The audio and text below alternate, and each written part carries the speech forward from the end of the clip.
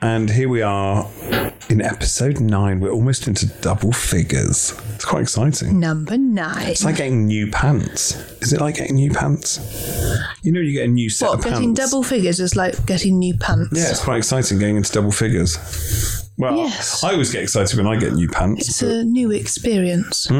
So when this started, I'm not convinced we thought we'd get to episode 10.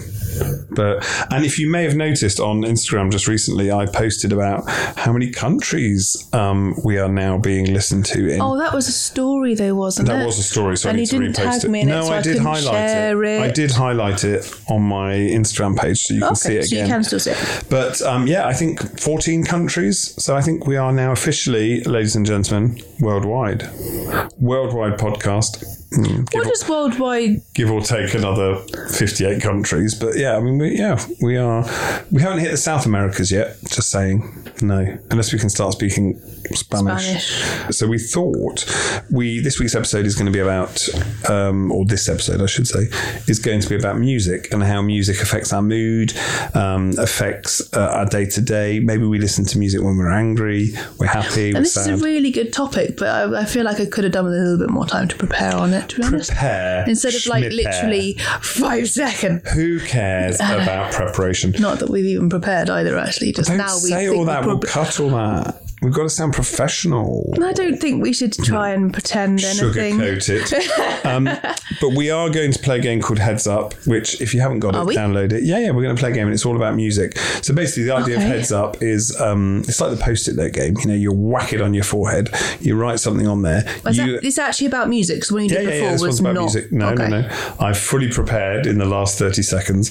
But Izzy will need to help me to guess what's on my digital Post-it note, but you won't be able to see what that is. No, only you can see that. And neither will the person listening to this. No, they won't, but it will be interesting to see how good your powers of description are. So we're going to start playing now.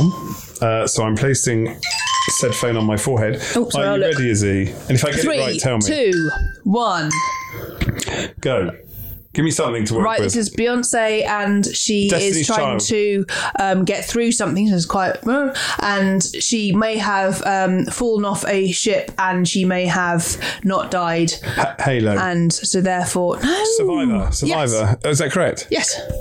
Oh, I think I pressed pass. I did the wrong one. What's the next one? This is about a breakup, and it's two people talking about two different perspectives of it. And it's, you're the one that I want.